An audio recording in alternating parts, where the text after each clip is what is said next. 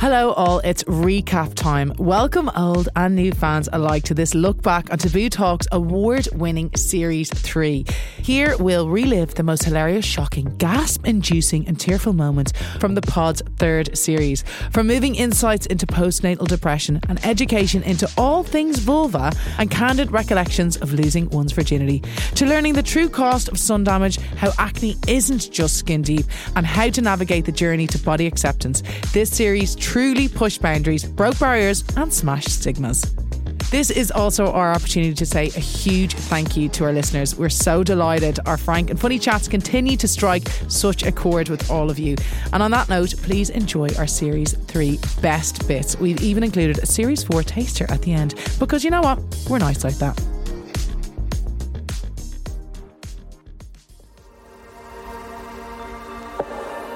We went big for episode 1 of this series, deep diving into pre- and postnatal depression with Louisa Zisman and Anna Williamson. This was a truly no-holds-barred chat covering mental health issues both during pregnancy and also after giving birth. We discussed the hows and whys, the repercussions and how to cope while also trying to look after a brand new baby. Please be aware that the full version of this episode included discussions around suicidal thoughts and self-harm, which some listeners may find upsetting. Do bear that in mind when choosing whether to listen. Here are some key moments from episode 1. It's quite difficult, I think, to completely pinpoint someone when they are in such a free fall because everything is so interlinked. You know, anxiety and depression is very interlinked. There was the trauma. It's essentially what I was experiencing was birth trauma. Yeah. The birth itself was pretty horrible. And as a result of trauma, PTSD, whatever you want to call it, you know, your brain does sort of shut down to an extent. You know, I don't remember so much of that first year. And it does sadden me. And sometimes I found Alex was downloading a load of photos onto his laptop the other day, and I suddenly saw these birth photos of Enzo in the first 6 months. I don't remember any of it. And your brain blocks out trauma, basically. Yeah. I actually surveyed after I'd had Enzo, because I had this big kind of like crusade. And when I was actually writing Breaking Mum and Dad, the book on parenting anxiety, I actually forumed 50 new mums, so that all had babies within a year. And it was all various people I knew, kind of, anonymously. Yeah. Out of 50 new mums, and I asked them to be completely honest, anonymously. And the question was, when you first saw your baby, did you feel that Hollywood gut-wrenching rush of love? Now, out of that 50, and I'd say these are a real cross-section of women, some who worked, didn't work, different, all kinds of different demographics. Guess how many out of that 50 said yes? How many? Guess. Probably one. One. What? One. No. Yeah. One. What did you feel? Did you? And that's You're wonderful. so lucky. And that is so wonderful. Honestly, Vogue, I think it's bloody wonderful. That's amazing. One. And that's just my own research. Out of 50 women, Honestly, just one admitted you're in it. such a minority, genuinely saying that. Maybe I'm just so delighted not to be pregnant anymore. I mean, I hate being pregnant. Yes. Whichever way you go, that you just do what's right for you. And I think that's why I'm so vocal about it. Like, I am so vocal about because you know someone will be in your camp. Yeah. But if you have a baby and you look at that baby and you don't feel a sudden rush of love that the movies tell you to feel, completely normal. Absolutely, completely normal. You might not love that baby until it's 3, 6, 9, 12 months old. And every day that you spend with that child, your love will grow for it. But if you don't feel that love immediately, it's completely normal. For me, the best feeling in the world, I remember standing outside this hotel. It was like 9:30 at night. I'd been gone since maybe 6, so not long. And for the first time, truly, you should have. But this, what was so nice for me is, but for the first time ever in that whole postpartum period, I couldn't wait to get home to see the baby. And it was the first time that I went, that bond's kicking in. That oxytocin that everyone wangs on about, he's kicking it. And I remember thinking, and the cab was lost. And I remember thinking, and I got a bit sort of like antsy, like, I want to go home to my baby now. Yeah. I want to go home to my baby, because I'd sort of had this moment of, I've got Anna back. Yeah. Yes, I've earned a bit of money as well. Brilliant. And I couldn't wait. And I remember I got in that door, and it was the first time I literally ran in, picked him up, and genuinely went, oh God, I love you. And for me, and that's why I say, for me, having the identity of being able to do my job has always made me a better mum. Is it possible to get our son fixed safely? That was the question episode 2 set out to answer, separating fact from fiction when it comes to sun damage. I was joined by Deborah Meaden, who was diagnosed with skin cancer in 2015, as well as skin expert Deja Iodeli. I think every listener will have learned something from this episode, whatever their age, gender, ethnicity or fondness, perhaps. Here are some of the best bits. I feel like, though, Deborah, you were quite good at all those things, and then you still managed to get what you got. Could it be a hereditary thing as well, or is it just simply the sun? I mean, I don't know. I'd like to know the answer to that myself. I mean, I am fair-skinned. So obviously I'm going to be more prone to it. I suspect that my eyes, which are also light blue, I've always worn sunglasses because I've always thought, well, actually I'm very sensitive to the sun. And I'm lucky. I've never been a sunbather. So I think, it was just naturally the way that I was living, and if I was horse riding, I was always going to wear long, for flies and things, I'd wear long sleeves. So there's a lot of things that kind of naturally happened because of the way that I live. But I think my biggest mistake was thinking that I was protected once I'd applied one lot of sunscreen, and then I'd forget the time, and I'd be out there and I'd think, oh, that's fine, I got a factor 50 on and it'll all be, and then spending 8 hours in the sun and, forgetting about the fact that at the end of that I probably got no protection whatsoever. So I think that was my biggest, my biggest risk. I was filming Dragon's Den, and I don't get spots, and my makeup artist had noticed a tiny little, what looked like a whitehead, had been on my face for probably about 6 weeks. And she kept saying, that's not right, Deborah. When I say I was lucky, we caught it incredibly early. And I think that's one of the things that I'm evangelical now about saying to people, if you've got a little odd pimple that won't go, don't just think it's a pimple, because I've always looked for moles. I know all the rules about moles, but I've never looked for something that actually looked like a whitehead, and I would never have known if it wasn't for Sue, thank goodness, saying, that's not right, Deborah, you don't get spots, it's been there for 6 weeks, you ought to get it checked out. It could have gone too far. So we're not just looking out for skin cancer. I have to say that one of my main reasons I do have that skincare routine is for aging, because sun damage can be super, super aging, but it can also cause pigmentation and loads of different things. What are the consequences of that? So the consequences are just cancer, possibly getting cancer. Yeah, possibly getting cancer. But for the vast majority of us, me included, it's mainly for vanity. Yeah. Because yes, you can obviously get sunburn is horrible. It does also create pigmentation on the skin, but also the sun breaks down collagen. UVA rays will break down collagen in the skin. Collagen is what gives us the nice plump bounciness to our skin, collagen and elastin. So once those are broken down, that's when you get fine lines and wrinkles. So again, the sun will break that down. So fine lines and wrinkles for us, and especially in the Western world, those are markers of aged skin. Also the pigmentation, and it creates a very mottled type of skin as well. And everyone wants a nice even tone to their skin. The sun also creates the skin feels leathery and dry and not soft to touch. So those are some of the ways in which the sun affects the skin aesthetically. And those are visible. But again, they're visible the later on you are in life. My main message is always just make it part of your skincare. Just as you apply your moisturizer, let your sunscreen be the last step in your skincare, because the UVA rays can also, come through glass. They can come through clouds, even on cloudy days. So even when you think, oh, it's winter, it's cold outside, so long as you see daylight, there will always be UVA rays around you. So it's important to remember that and just make it a normal part of your skincare.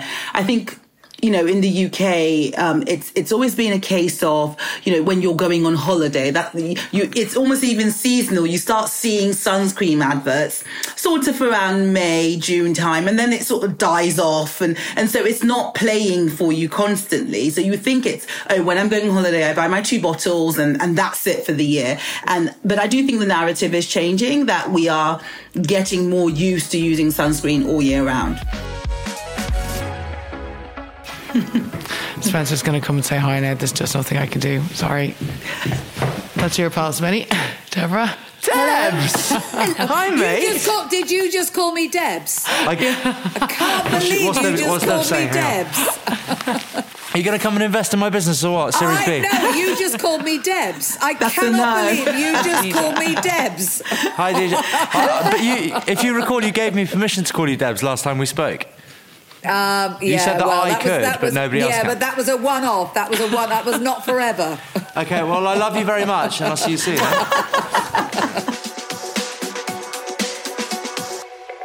About 95% of people in England will be affected by acne at some point in their lives, and yet it's still considered a taboo topic by many, which obviously made it the perfect subject for the 3rd episode of Series 3.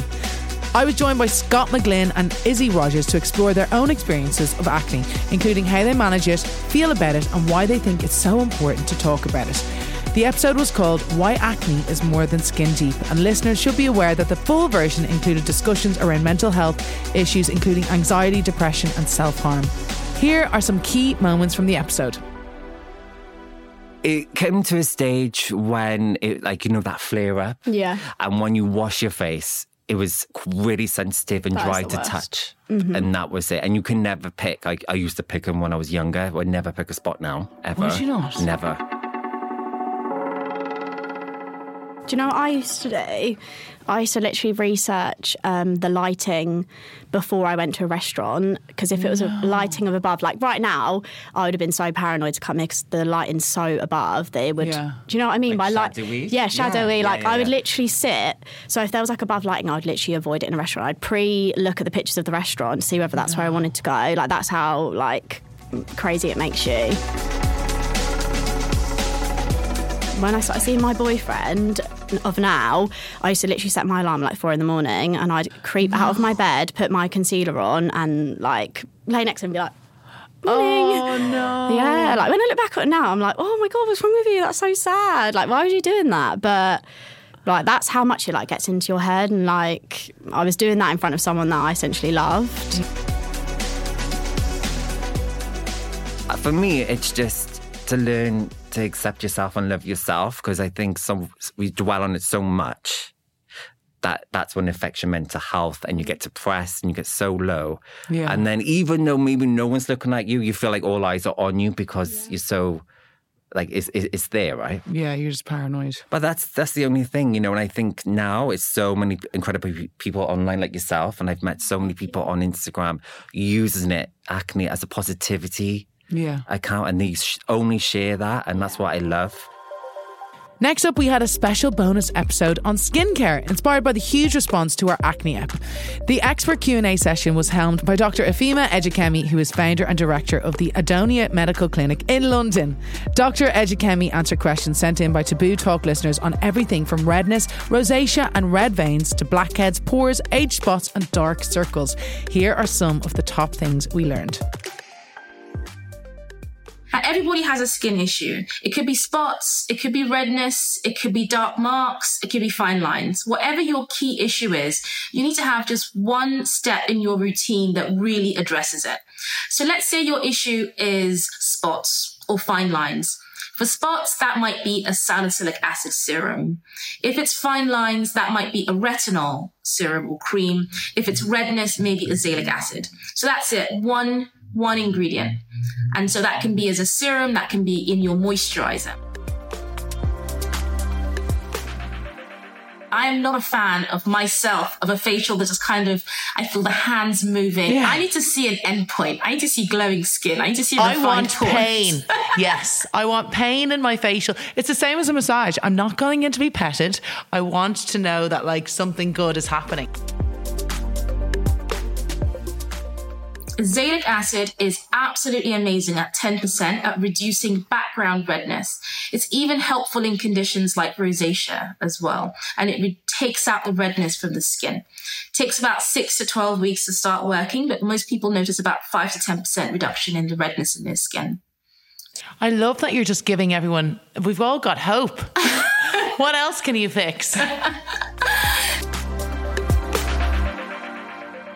Let's clear something up once and for all. Now, I never, no matter how late a night I have out or how many drinks I've had, I will never go to sleep with my makeup on. Is it okay to fall asleep with your makeup on? No, it's not. It's not. And you are doing exactly the right thing. I'm the same. Even if it's 2 a.m., I will wake up. Your night cannot finish until you've washed it off.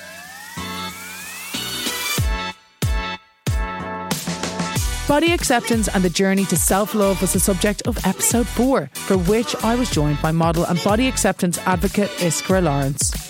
Iskra candidly revealed her own struggles with self-image and talked about how she is channeling her experiences into helping others. Listeners should be aware that this episode touched upon body shaming, eating disorders and body dysmorphia. As with all of the episodes covered in this recap, we have provided information on support services in the show notes. Here are some key moments from episode 4. I think one of the best ways to figure out if you're being unkind to yourself is, would I say this to my best friend? I doubt it. So don't say it to yourself. That's like I feel like an easy gauge of like, is what I'm saying to myself not very nice? Would I say that to my best friend or someone that I love? No. Okay, I'm not going to say it to myself. And I would do that in front of a mirror. I'm a big advocate for giving yourself eye contact. I don't think we often do it. And it's one of the best ways to actually connect and really, truly see how you're feeling.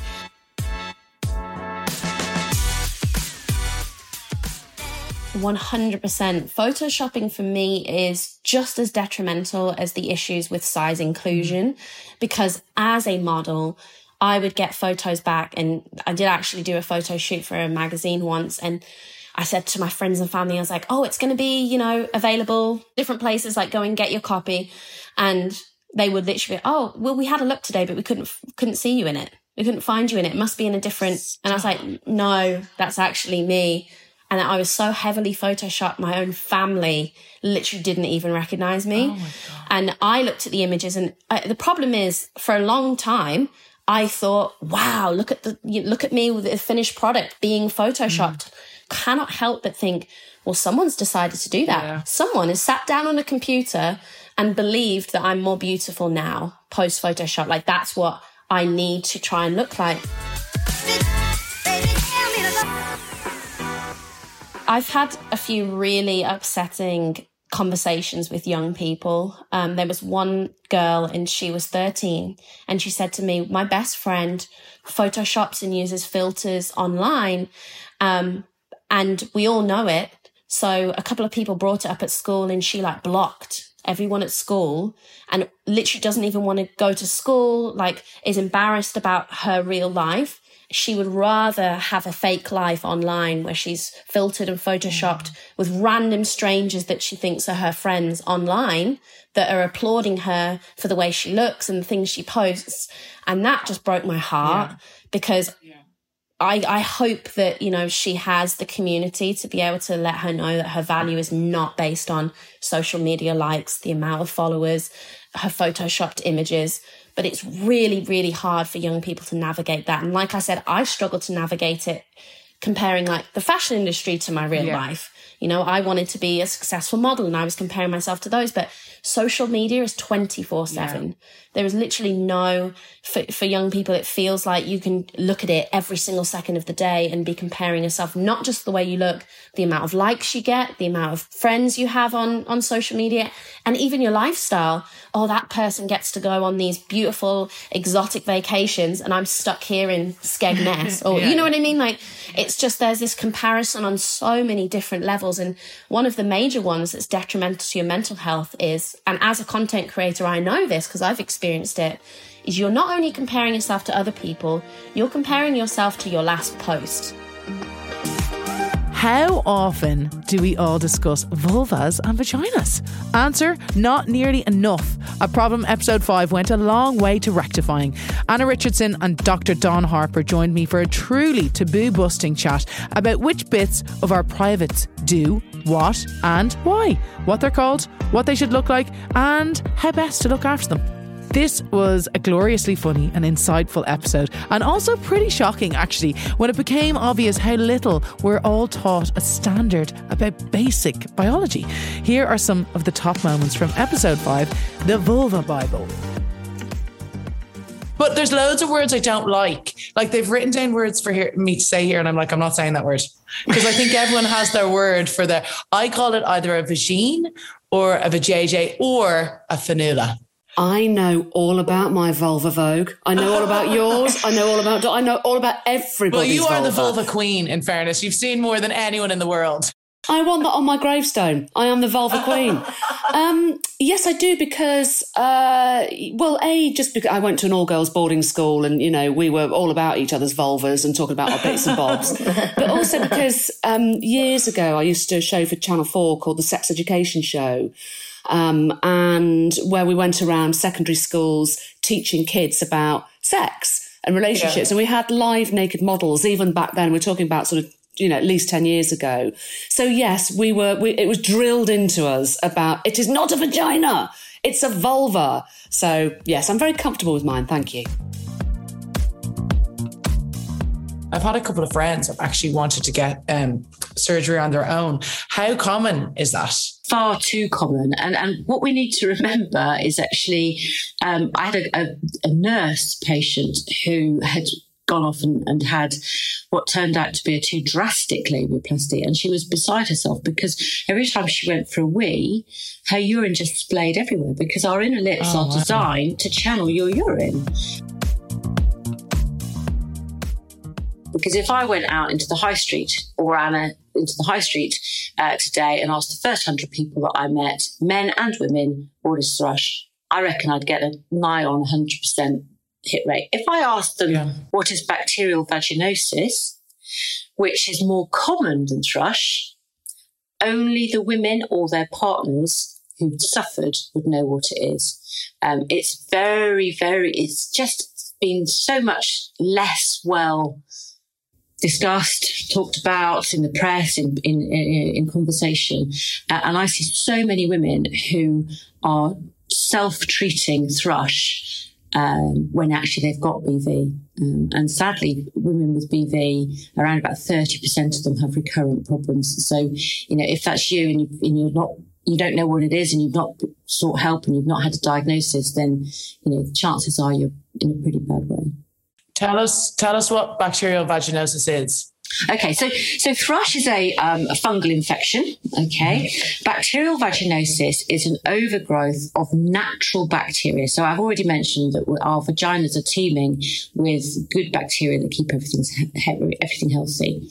Going back to, we were discussing that our vaginas are slightly acidic. Anything that makes your vagina slightly alkaline, and interestingly, that would be perfumed products, semen, and menstrual blood.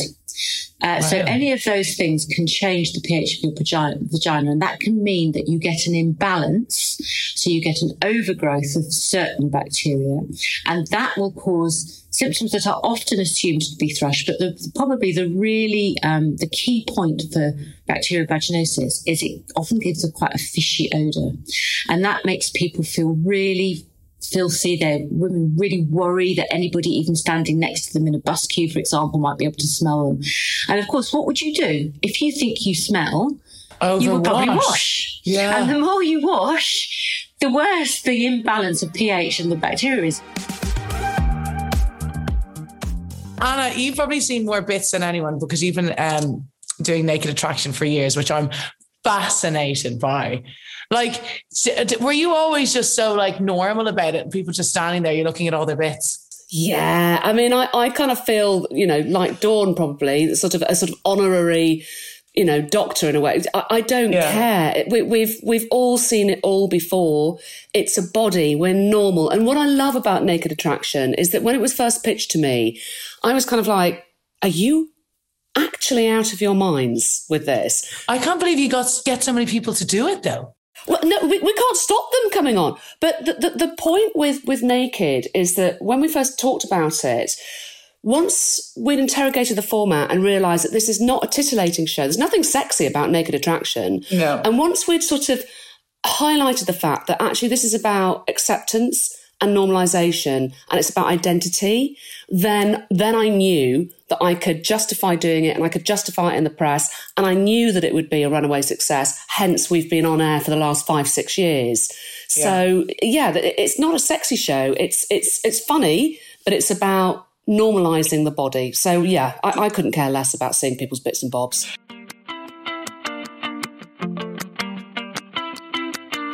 Episode 6 was all about losing your virginity, a momentous moment in anyone's life. Comedians Russell Kane and Desiree Birch joined me to discuss their first times and what they wish they'd known.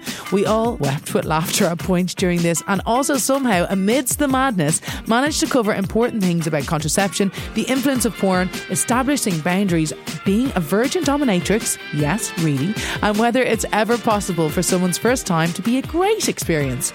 It was a truly eventful ride. See what I did there? Here are some of the best bits from episode 6.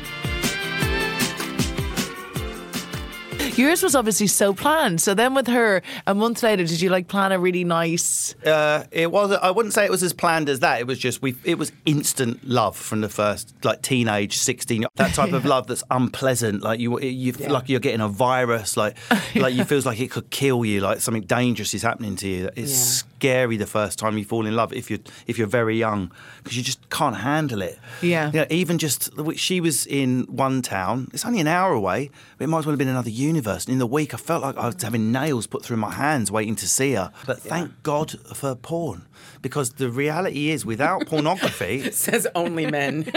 No, but thank God, the girls should be thankful too, because for that type of porn, when it was not saturated... When it did involve choking. I think a lot of young women have sort of sexual experimentation with girls that they don't necessarily think counts, where it's kind of like all kinds of we're all sort of making out, or we're touching each other at a slumber party, or different things that are all sort of safer ways to experiment with that kind of stuff when you're friends with somebody. And so it didn't strike me as particularly odd. I was just kind of oh, cool, this thing that I've sort of done before is actually going a lot further. So it was hilarious because I was living with a friend at the time. You go to Yale, you graduate with rich friends, which is great because you can't afford to do a damn thing. So I was staying with a rich friend of mine, and I went back to her loft, and fortunately she had a boyfriend and wasn't there. So I was in this huge Chelsea loft alone with this super cute girl who was into me. And I was like, this is really awesome, And that's the great thing, is because I lost my virginity with a guy a year later, and you don't realize when you're going it was fun, but it technically doesn't count because, especially in society before, we define sex around, is there a man involved, and it's all centered around him, and then it's sex if that happened, right? But hear boys say this very often. I don't think I was ready. I wasn't pursuing it. I wasn't trying to get laid and being rebuffed. On your studies. Yeah. It wasn't even that. I was very... I don't know. I like my computer games and Dungeons and Dragons that I was playing in secret, obviously, because I wanted to live. And I like being friends with the girls, making them laugh. I think there was one occasion where I tried to snog one of the popular girls who was my friend because we'd been experimenting with alcohol. Yeah. But other than that, I've got no memory of going, if only I could lose my virginity. I just knew that that's what the popular kids did. I'll never have that. I'll never be a royal. I'll never be a prince or a king. And I just accepted it. Series 3 finished in style with a brilliant bonus episode. To celebrate October being Menopause Awareness Month, we hosted a one-off special featuring 3 incredible guests. Shaparak Shapi Khorsandi, Sally Phillips and Andrea McLean. These 3 awe-inspiring and hilarious women were totally open about their personal experiences of perimenopause and menopause, and you can enjoy some of our favourite moments from the episode here. So, Shafi, when did you first notice symptoms? You know what? Just this second, halfway through your question, an idea went out of my head. What our bodies do is amazing, but also can be debilitating. And it's so important to have this awareness that we have, like the woman that you saw losing it with her kids and all of this, that's not that person's personality. It might be. Yeah, some people are awful. Some people are awful. But what I've found lately... I am. Awful. You are an endless This was pre-menopause. Horrible. Vile. But your honesty is refreshing.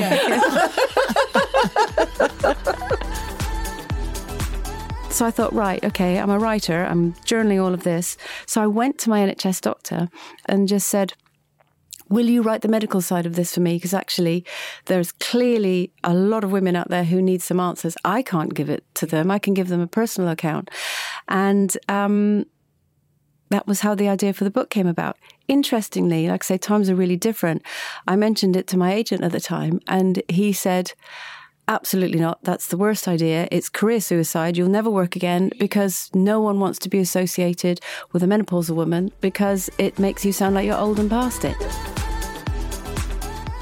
So I bought these ovulation sticks available at Boots and discovered I just simply wasn't ovulating. Like there was at no stage. I was constantly pissing on things. Hello. What's going on? Like no sign of life.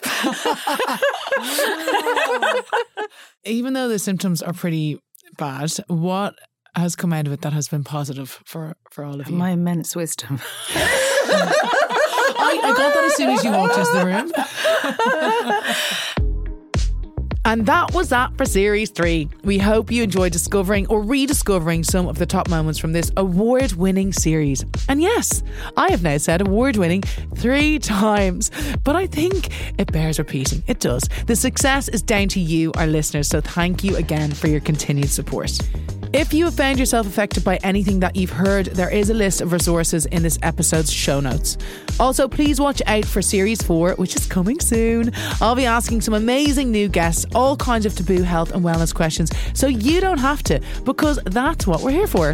Here's a sneak preview of what you can expect. But then it really started to get to me because I did feel like a bit of a joke, and I could realise that I wasn't hearing properly, and the only reason I wasn't doing something about it was vanity. You can't tell NICU babies what to do. They're the strongest type of baby you'll ever meet. I can't believe I've done this. I had to do basically a on his bathroom floor on a thing, I think I used a sandwich bag actually. I remember going to the toilet at school and being petrified to poo. Or if you were away too long, the boys would be like, what were you doing a poo? And how come you decided to specialise in what you do? I want to be good at sex. I want to be good at sex. I want to be good at sex. Let's all be good at sex. Don't forget to rate, review and subscribe to Boots Presents Taboo Talk on your preferred podcast platform. It really does help spread the word. Thanks again and speak to you soon.